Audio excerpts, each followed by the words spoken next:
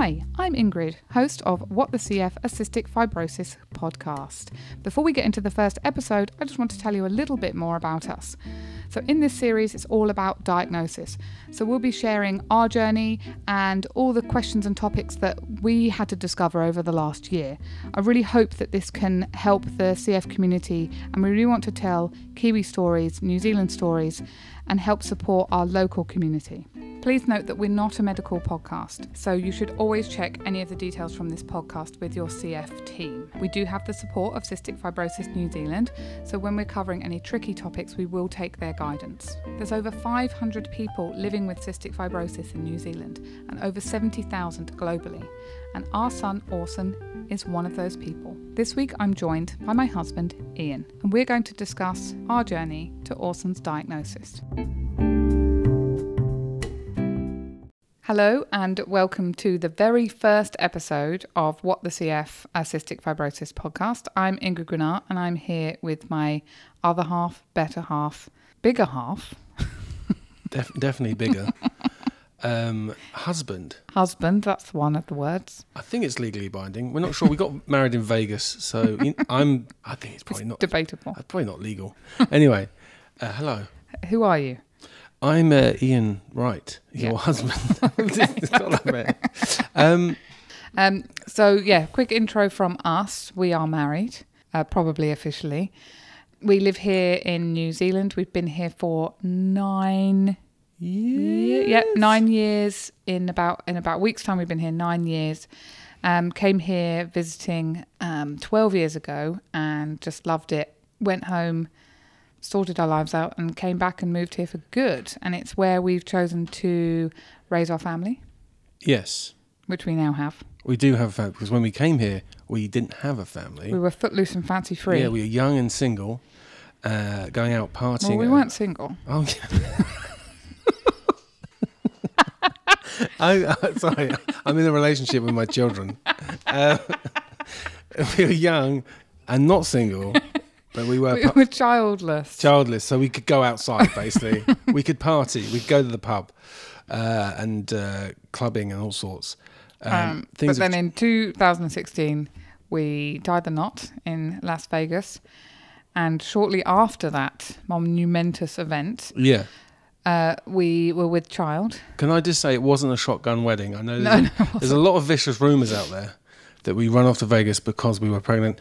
We weren't, and I don't think we conceived till many months after. No, it was like a month after. A month? Oh, yeah. Cool. And so we had a little boy called Harrison, who's now almost 4. And it went so well that we decided to have a second child. Yes. Which is our little Orson, which is what brings us to starting this podcast, because Orson has cystic fibrosis.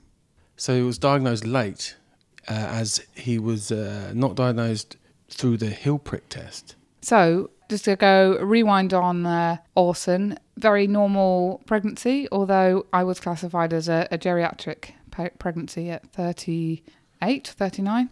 But normal pregnancy, I was just very tired, and he was born, I think, 5-6 days past his due date. He was the exact same measurement and weight as his brother. Labour was very exciting. Do you remember anything about that, Ian? No, I don't have any memory of that labour whatsoever. Lucky you. It was a lot quicker, shall we say. Harrison's labour was over 16 hours? Yeah, about 16, yeah. Harrison's labour was about 16 hours. So I was sort of expecting a similar. I was expecting half, like 8 hours. Yeah, well, I was expecting not to get to the really intense bit till a little bit later.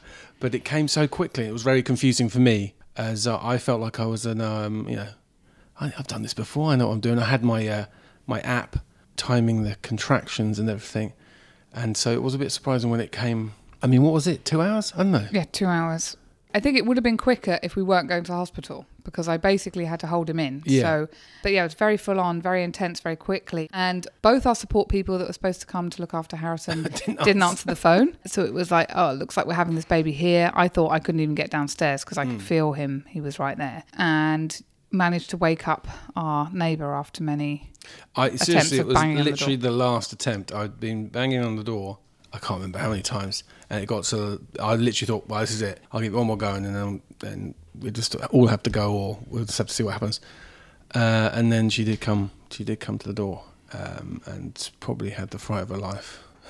Oh yeah, and then she had to come in the house. So I got down the stairs. I was very vocal. I mean, I was giving birth basically, and you'd lined all the car seat with bin bags, which was very good. Romantic. Very good. And we got. I don't remember hitting a red light, and I think we got to the airport. And I said, "Get on that plane. I don't want to see you ever again." It would have been strange if I think we got to the hospital in like 5 minutes or something. We did really well, and I think no traffic. Again, yeah, it was. Was it? But his head was there. It was Sunday night, so it was Monday the early hours of Monday morning. And then you went to get the wheelchair and wheeled me through the hospital atrium. Woke up a security guard. He had the fright. Because I was screaming. Yeah, that woke him up. It was quite funny to see his face. And then we got in the lift, and then we got out the lift, and I directed you in the wrong direction. Yeah, you made me turn the wrong way. So you were running, pushing me in the wrong direction thing while I was screaming. Then we turned around, realised we were going the wrong way, went all the way back, and then I just had one big push, and the baby's head was out. Came out. Before we'd got into the ward, so then I just saw people in sort of scrubs charging towards the ward door, flung the doors open, and you were like, "Where?" And they just pointed to the nearest room and wheeled me in, and then he was born. So it was so quick. So very normal birth, and his scores were top notch. They get a score when they're born. Is it like in the Olympics? Is it no, like they ice get a skating? score. I can't remember what it's called, but they get a score from the midwife who checks all their health points. He was like, everything was perfect. And then was off to birth care. So I was in birth care by like 4:30 in the morning. And the only thing I noticed about Orson is he was really mucousy, but he didn't have any problems with his poo. And it wasn't like particularly bad or tarry or anything that's kind of would highlight anything to do with CF. But he was quite mucousy.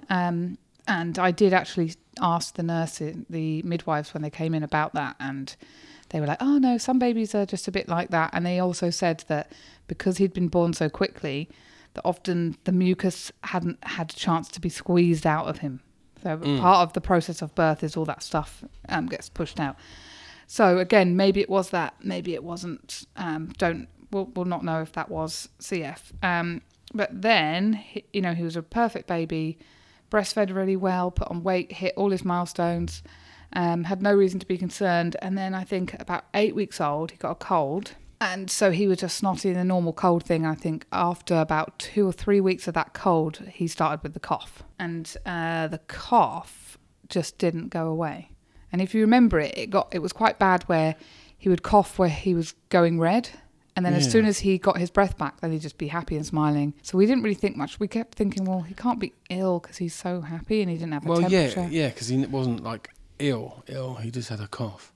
But then you took him to the doctors how many times? The GP? Yeah, I took him to the doctors weekly. After about 6 weeks, I took him weekly. I think I took him after 4 weeks and they were like, "Oh, look, their immune system isn't great. So these things can stick around with babies and he hasn't got a temperature. There's no reason to be worried, blah, blah, blah." So the cough continued, but after a while, sort of was taking him weekly. And actually, I think we almost started to not hear it to an extent because I'd noticed people's reactions if they were around and he coughed, their faces, because it did sound really bad. But I think we almost just got used to that cough. After about, I think it was maybe 8 weeks of him having the cough, I went back to the GP and said, "Please, can we be referred for a chest x-ray?" Because I thought that's, it's not right. And we'd never been offered antibiotics or anything, which turned out to be a good thing because otherwise it might have cleared up and we may not have found out for longer, who knows. So we got referred to Starship Clinic, which we went to. I'm just trying to remember the other thing. Cystic fibrosis was in the back of my mind at that point because he was salty. Yeah, when you... and I became quite obsessed with it, and I was always licking it, and I kept saying, "He is salty, he is salty." And so I was trying not, I think for a while, I was trying not to even utter the words. I think both of us were, because it was almost like he didn't want to think about it. I suppose I feel like there's no point until, we were going to the doctors, we were going through the process. So there's no point actually verbalising or talking about that too much until you actually got a diagnosis. Yeah. If you know what I mean. But that was in the back of my head. And also I had a experience of cystic fibrosis growing up where my mum's friend's son was diagnosed very late at 12 years old. And I remember it being really quite devastating, and he was very, very ill, and my mum used to talk about the physio that she had to do and how sad it was for the family and that kind of stuff. So as soon as that was in my mind, I was already kind of like, this is a terrible situation. This is a terrible disease for him to have. So we went to Starship, and the doctor was very happy with him, again, because he was chubby. He was so happy. He's such a happy kid anyway, but he was fat and chubby and very healthy looking. He examined him, he listened to his lungs, heard nothing. So he said, I'm not expecting to find anything, but let's do the chest x-ray, which we did that. And so we went back in, and he pointed out where he had I don't know if he said that word, but I've been calling them foggy lungs. Yeah, That's like what a they smudge. look like. They were both foggy, and then there was a few bigger smudges.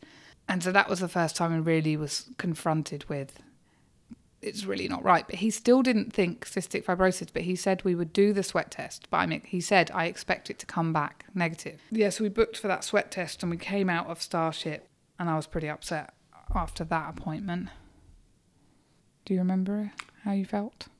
I can't remember. I don't know. I honestly can't remember. I don't know. Well, I remember crying in the car park about it, and you felt like it's going to be fine, and I really don't think he has it because of all the other. And that's the thing, when you are waiting for a diagnosis in our situation, because it was later, you have the whole of Google to read, and I'd read everything already. And then the minute this had happened, then I read more and more and more. And I kept swaying between he has it, he doesn't have it, because he had the salty skin and he had the persistent cough, but he had nothing else, and he didn't have any of the other hallmarks. I think that's pretty much how I felt, because one minute you would think, yeah, he's probably got it, and then the next minute you say, no, he hasn't, because it was pointing in both directions. So until we had a definitive diagnosis, I was going back and forth in my head, thinking it was and it wasn't. And then we had the sweat test, and that came back indeterminate. And I got a phone call from the specialist to say the results are looking like Orson probably has cystic fibrosis. And then they said, can you bring him into hospital now? And so we went in and we took him, and obviously in between that phone call and me speaking to you, because I think you were still doing your radio show, so I had to wait. And I literally went through like all this grief in kind of the 40 minutes I had to wait before I could speak to you about it. And then they said he had to come into hospital now because they had to treat him as if he has it, even though it was still maybe not sure, but he pretty much said he does. So we got there, and I was just sobbing, and we were in that room waiting for them. And then they came in, and then the doctor looked a bit like... He backtracked. He said, I think I've jumped the gun a bit. So I don't know what happened in that situation. But then we started to think, they've got it wrong, but they're being cautious. So then we really thought we've got it wrong. And then he said the sweat test is actually indeterminate. But obviously we have to treat him like he has cystic fibrosis because of the chest x-ray and the sweat test. So we'll probably do another sweat test. And then through conversations, I think we ended up to do the gene pool test. Yeah. Because we just wanted to find out. But what was so confusing in that day is we met a physio who told us how to do the physio. We met genetics, and we met like a registrar doctor as well. And both of us were just sitting there going, but he hasn't got it, or he has got it, and we just didn't know. It did seem a bit weird where they were basically 1 minute saying, you have to come into hospital now, it's an emergency.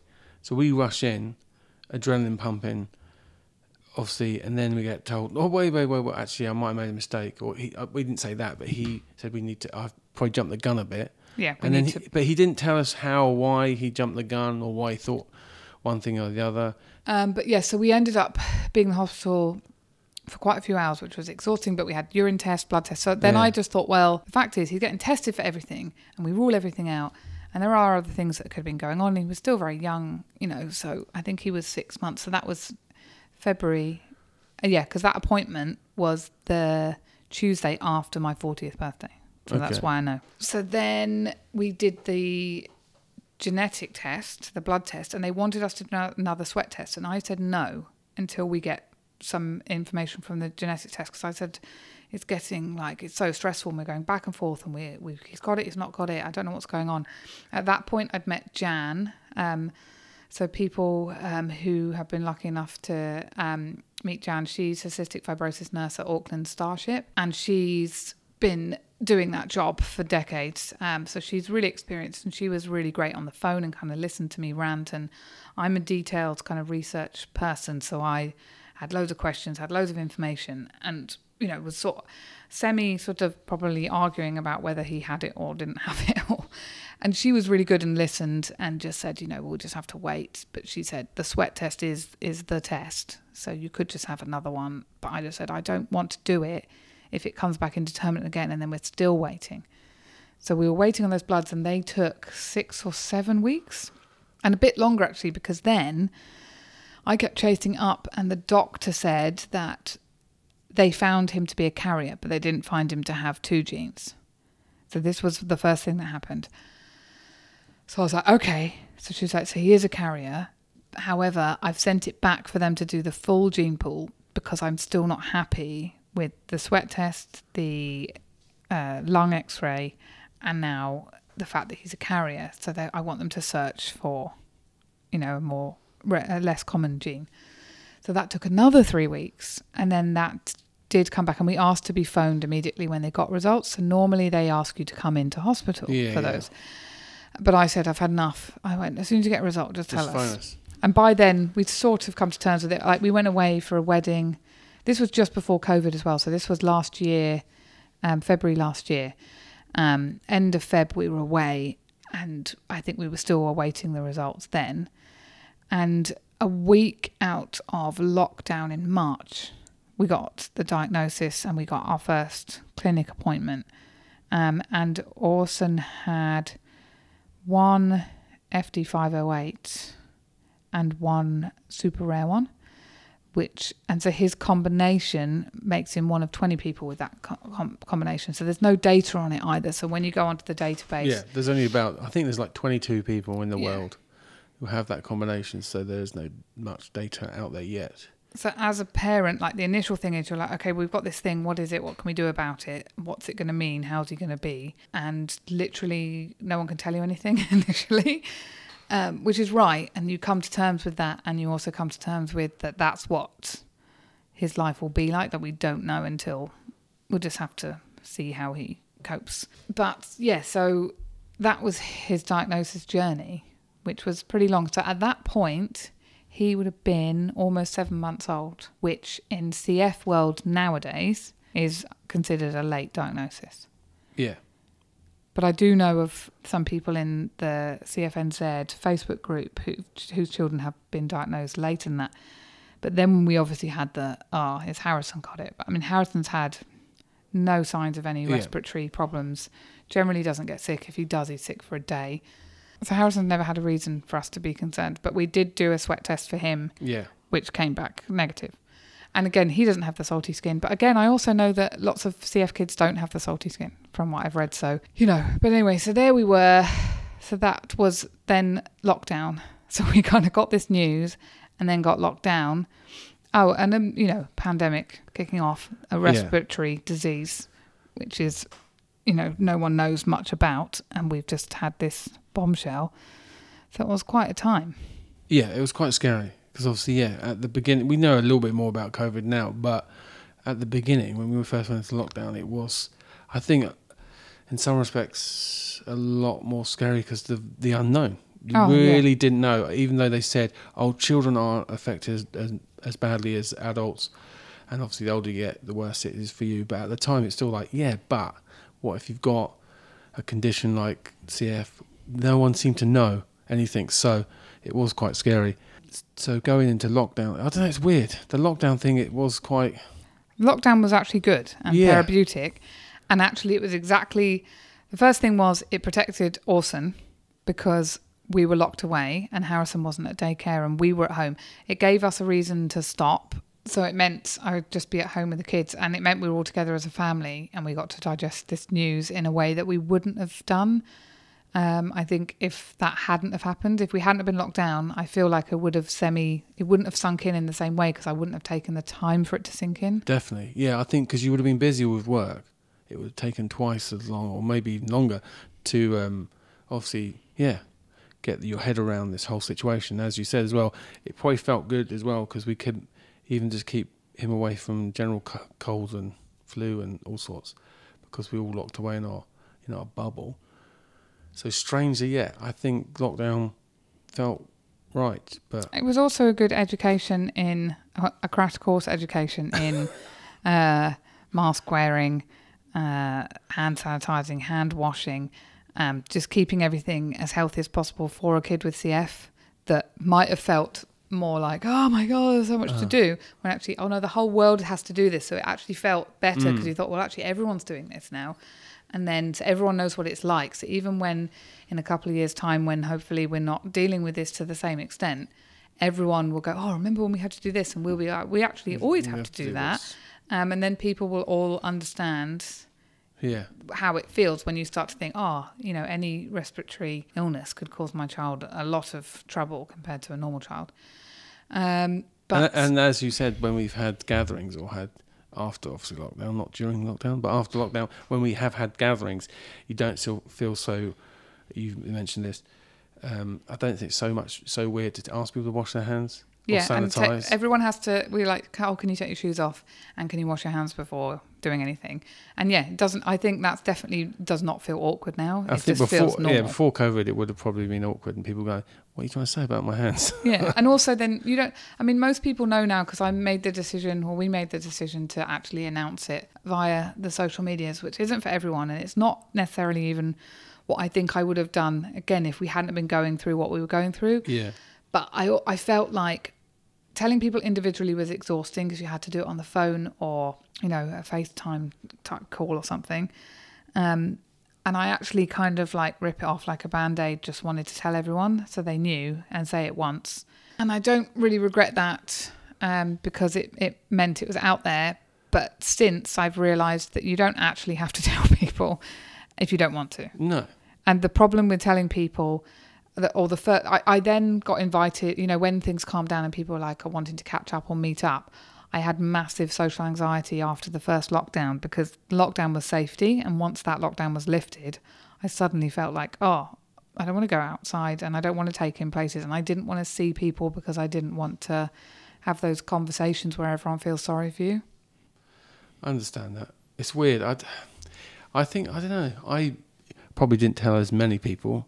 But I told a few, obviously, direct co-workers and stuff. And it is awkward because then people start asking numerous questions. And I feel like they're saying, look, just... Google it. Google it. Well, this is actually... I give them the overview and then I just say Google it. And then I feel sometimes now, when I speak to people, I think they still haven't Googled it properly. No. And I don't think they even understand or realise how serious this condition can be. And they think it's something he's just going to grow out of, or it was just a phase, or it was just a thing he had and it's gone. I think people forget he's even got it. I don't know. It's understandable because it's not their world and it's not their place. So. But that's also one of the things that's difficult, I think, with anyone who's got a child with a chronic illness, is you're not going to go on and on about it because it is just become part of your life. And people say, like with CF and the routines that you get into with physio and hospital visits and antibiotics and everything else, that just becomes part of your life. So you're not necessarily going to talk about it all the time. The other thing is you don't want to talk about doom and gloom. And what I found the worst when he got diagnosed was private messages of people telling me what I would say good news stories in inverted commas. But basically like, my friend's mother's sister's brother knows someone with CF and he's 54. Yeah. And it's kind of like, my kid's a baby, so I expect my baby to have a long and happy, healthy life. And suddenly you're confronted with that there's something that could mean that doesn't happen. And so people telling you that someone's alive at 54 is not really something that's a positive. You're saying, because by saying that, you're saying, isn't this a surprise? And the life expectancy thing is one of the, first things that jumps out of you on the internet. But when you're in hospital and you get that diagnosis, that is not something that they talk to you about. They say very clearly that things are changing all the time. Everyone's an individual. And they said CF is such an individual journey. Even people who have the same genetic mutations will not have the same experiences. And within the same families, if you have two children, they won't have the same. So you really can't know. And the fact that any life expectancy age is, it is a medium, is bang in the middle of something. So you've got people at either ends of the spectrum. I had various ones of that. I had people talking about, so-and-so I know had a lung transplant. They're doing really well. Again, Don't really want to hear that. When you've got a baby, you're looking at this tiny little baby who's just growing up as normal as possible. You do not want to think about lung transplants when they're a baby. So I know all of these come with good intentions. But part of this podcast, like you said, people asking and you feel like, can you just go do your own research? Part of this podcast is to help those, not only people that are just going through the diagnosis journey, because we've gone through it in the last year and we wanted to share what we'd gone through, but also for your friends and family. I would like you to be able to share episodes of this podcast. So when they say, what does it mean? Or, I want to understand more about it. You can say, listen to this episode of What the CF, because they talk about it. And that's like pretty much our motivation was. So Ian is a broadcaster by profession now, but we've both worked in radio and broadcasting for, 15, 20 years and done various radio projects and podcasting projects before, but we've never done anything personal before. This is our first. This is our first very personal thing. So it does feel very strange. And even though we've both been doing this for many years, I think this makes it a lot harder doing something this personal. Yeah, so we just wanted to do something that we could do. And I think part of it is having some sort of power or control over the story that we tell with Orson. And the posts that I see on the Facebook group, there's so many questions that come up that are the same things or people's new experiences. So there was just so many things that I thought I can help with this because... It's my natural thing to research and get all the information possible, and I just wanted to share it. In this first series, this whole first series is dedicated to your initial diagnosis. So there's so much information that you get for a start. It's very overwhelming. You're coming to terms with this whole thing. And in the pandemic times, there'll be people listening now who've just had diagnosis and it's still COVID around. I think it's scary enough having a baby. Oh, exactly. In the COVID times. To be honest, that's gone through my head so many times because I see so many friends online who've obviously become pregnant or had children during last year or this year. And I just thought, what an insane time to give birth to a child. And then get a diagnosis. Yeah. And that's one thing I feel like, although Orson got diagnosed late and it was a bit of a journey, I feel like that heel prick test diagnosis must be so much more overwhelming because... you're dealing with those initial birth hormones, new baby, it might be your first baby. So everything that you've gone through with labour and pregnancy and to get that on top of it, I just think, there's so much going on that I can imagine when you get that information in those early weeks that you're just not, prepared or taking it all in. And there's that thing of telling your immediate family and who, and how immediately you have to tell your immediate family depends on your personal situation. Episodes in this series do include an interview with Kelly from Genetics. She talks through how CF happens and why it happens, the different genetic mutations. She talks about future children and how you might go about doing that. And it's a really good interview to share with others. And actually, even if you're looking for the right words of how to explain CF to people because you're new to the CF world, listening to that interview just gives you the words. That's coming up. Also going to have a chat with CFNZ because people become accustomed with them and find out what they do, how they support families and what their work is in the community. And an interview with Trikafta for Kiwis who are currently campaigning for Trikafta, the medication for cystic fibrosis, which is currently not funded in New Zealand, but is funded in other parts of the world, including the UK. Oh, and I hope to speak to a midwife to go through... it's a bit late. You've had 2 kids. Oh, damn it. Speak to a midwife to talk about CF pregnancies, to talk about carrying a baby with CF.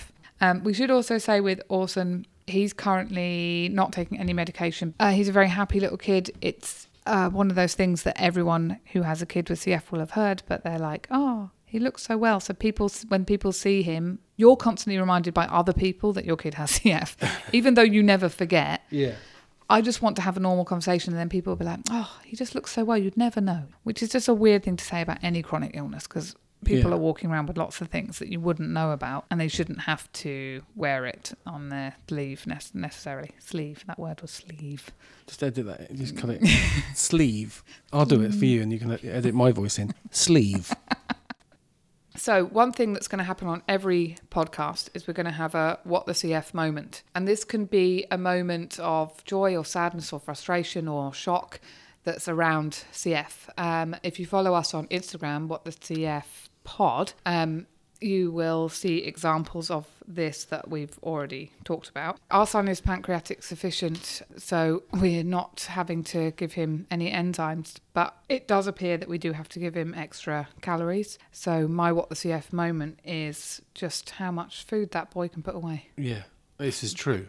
And how much he wants to put away, because he constantly wants to eat. He doesn't stop. And he's starting to talk. He's 18 months old, but his favourite word for food, for the food he loves the most, is... A bee. A bee, which is for? A banana. It's not. Don't worry, he's not eating bees. He will go a bee, and it means he wants a banana. So I know he's a growing boy, and so he would be hungry. But yeah, I have been surprised at just how much he can put away. He's a tank. Frank the Tank. Am I supposed to do a What the CF moment? Yeah. So what would yours be? I have no idea. You sprung this on me. I completely didn't. It can be anything, but preferably maybe a recent thing. Or something you found out that you didn't know about CF. CF. I mean, one thing we can touch on what the CF. I did know obviously about what CF, cystic fibrosis was, and it was to do with a build up of mucus. People with it had to have physical therapy, and I didn't know much about the pancreatic side of it, and I didn't realise so much. That would have been one of my big revelations. Would be, or my What the CF moment would be finding out more about that side of it and realising that it does affect the digestive system as much as the lungs. People with CF do normally have to consume a lot of calories and don't keep weight on. So that's why, again, it was just, as we've already touched on, it was quite confusing because as a baby he was very big, chubby, healthy baby and was putting weight on, so it didn't make sense. Yeah, so for many people with CF, they need to be given enzymes in order to digest food. So for children with CF, they often have a failure to thrive because of the digestion, and that would flag any issues if they weren't diagnosed. Yeah, I like you said, I wouldn't expect anyone to know about cystic fibrosis particularly unless you have personal experience of it. And even those that do have personal experience of it, say friends with cystic fibrosis, they don't know the full story, and the reason they don't know the full story is because people who have chronic illnesses don't tell other people everything they're going through. Because you want to be normal, and you don't want to be the downer in the room that's going, oh, and this and this. People who have serious challenges in life are rarely ever people that complain about anything. Yeah, this is true. So bear in mind if you're listening to this and you know someone who has cystic fibrosis or a relative has, you will only be hearing a fraction of the story.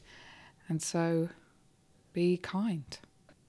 So if you've got any questions or topics that you wish for us to raise in a future podcast, you can contact us through an email, which is wtcfpod@gmail.com. I did think that it was going to be quite emotional talking about it, and it has been. But we both ended up crying with laughter. Thanks so much for listening to episode 1 of What the CF, a Cystic Fibrosis podcast. I hope you enjoyed it. I hope it's been useful. We'd love to hear from you and hear about your stories or any questions or topics that you'd like us to cover on the podcast. So please email us on wtcfpod@gmail.com or visit whatthecf.com for more information. I've been Ingrid Grenard. And I've been Ian Wright. This is, I don't know, a very hard thing. I'm very proud of my wife, Ingrid. She is the person that came up with this whole concept, and it is her brainchild. And I'm just very proud of you for doing this, and it is a ridiculously hard thing for anyone to do. I think talk about very personal things, especially on a podcast. So I just wanted to say how much I appreciate you for doing this, and I think a lot of people out there listening will appreciate you as well. So I love you for that, and goodbye. Mic drop. Okay. There you go. We had crying, laughter, and real crying. I knew I'd make you cry in the end. Okay. All right, I'm going. I've had enough. I want to watch On that bombshell. We'll be back. Don't forget to like and subscribe. Anyway, over and out. Yeah, over and out. Until next time. Until next time. What the CF. See, this is how you're supposed to say it because it has to sound like that. Just what the CF. Yeah. Out. Bye-bye. See ya. Bye. If you want to find out more about us, go to whatthecf.com and you can find out more about our story and how you can support us through donations.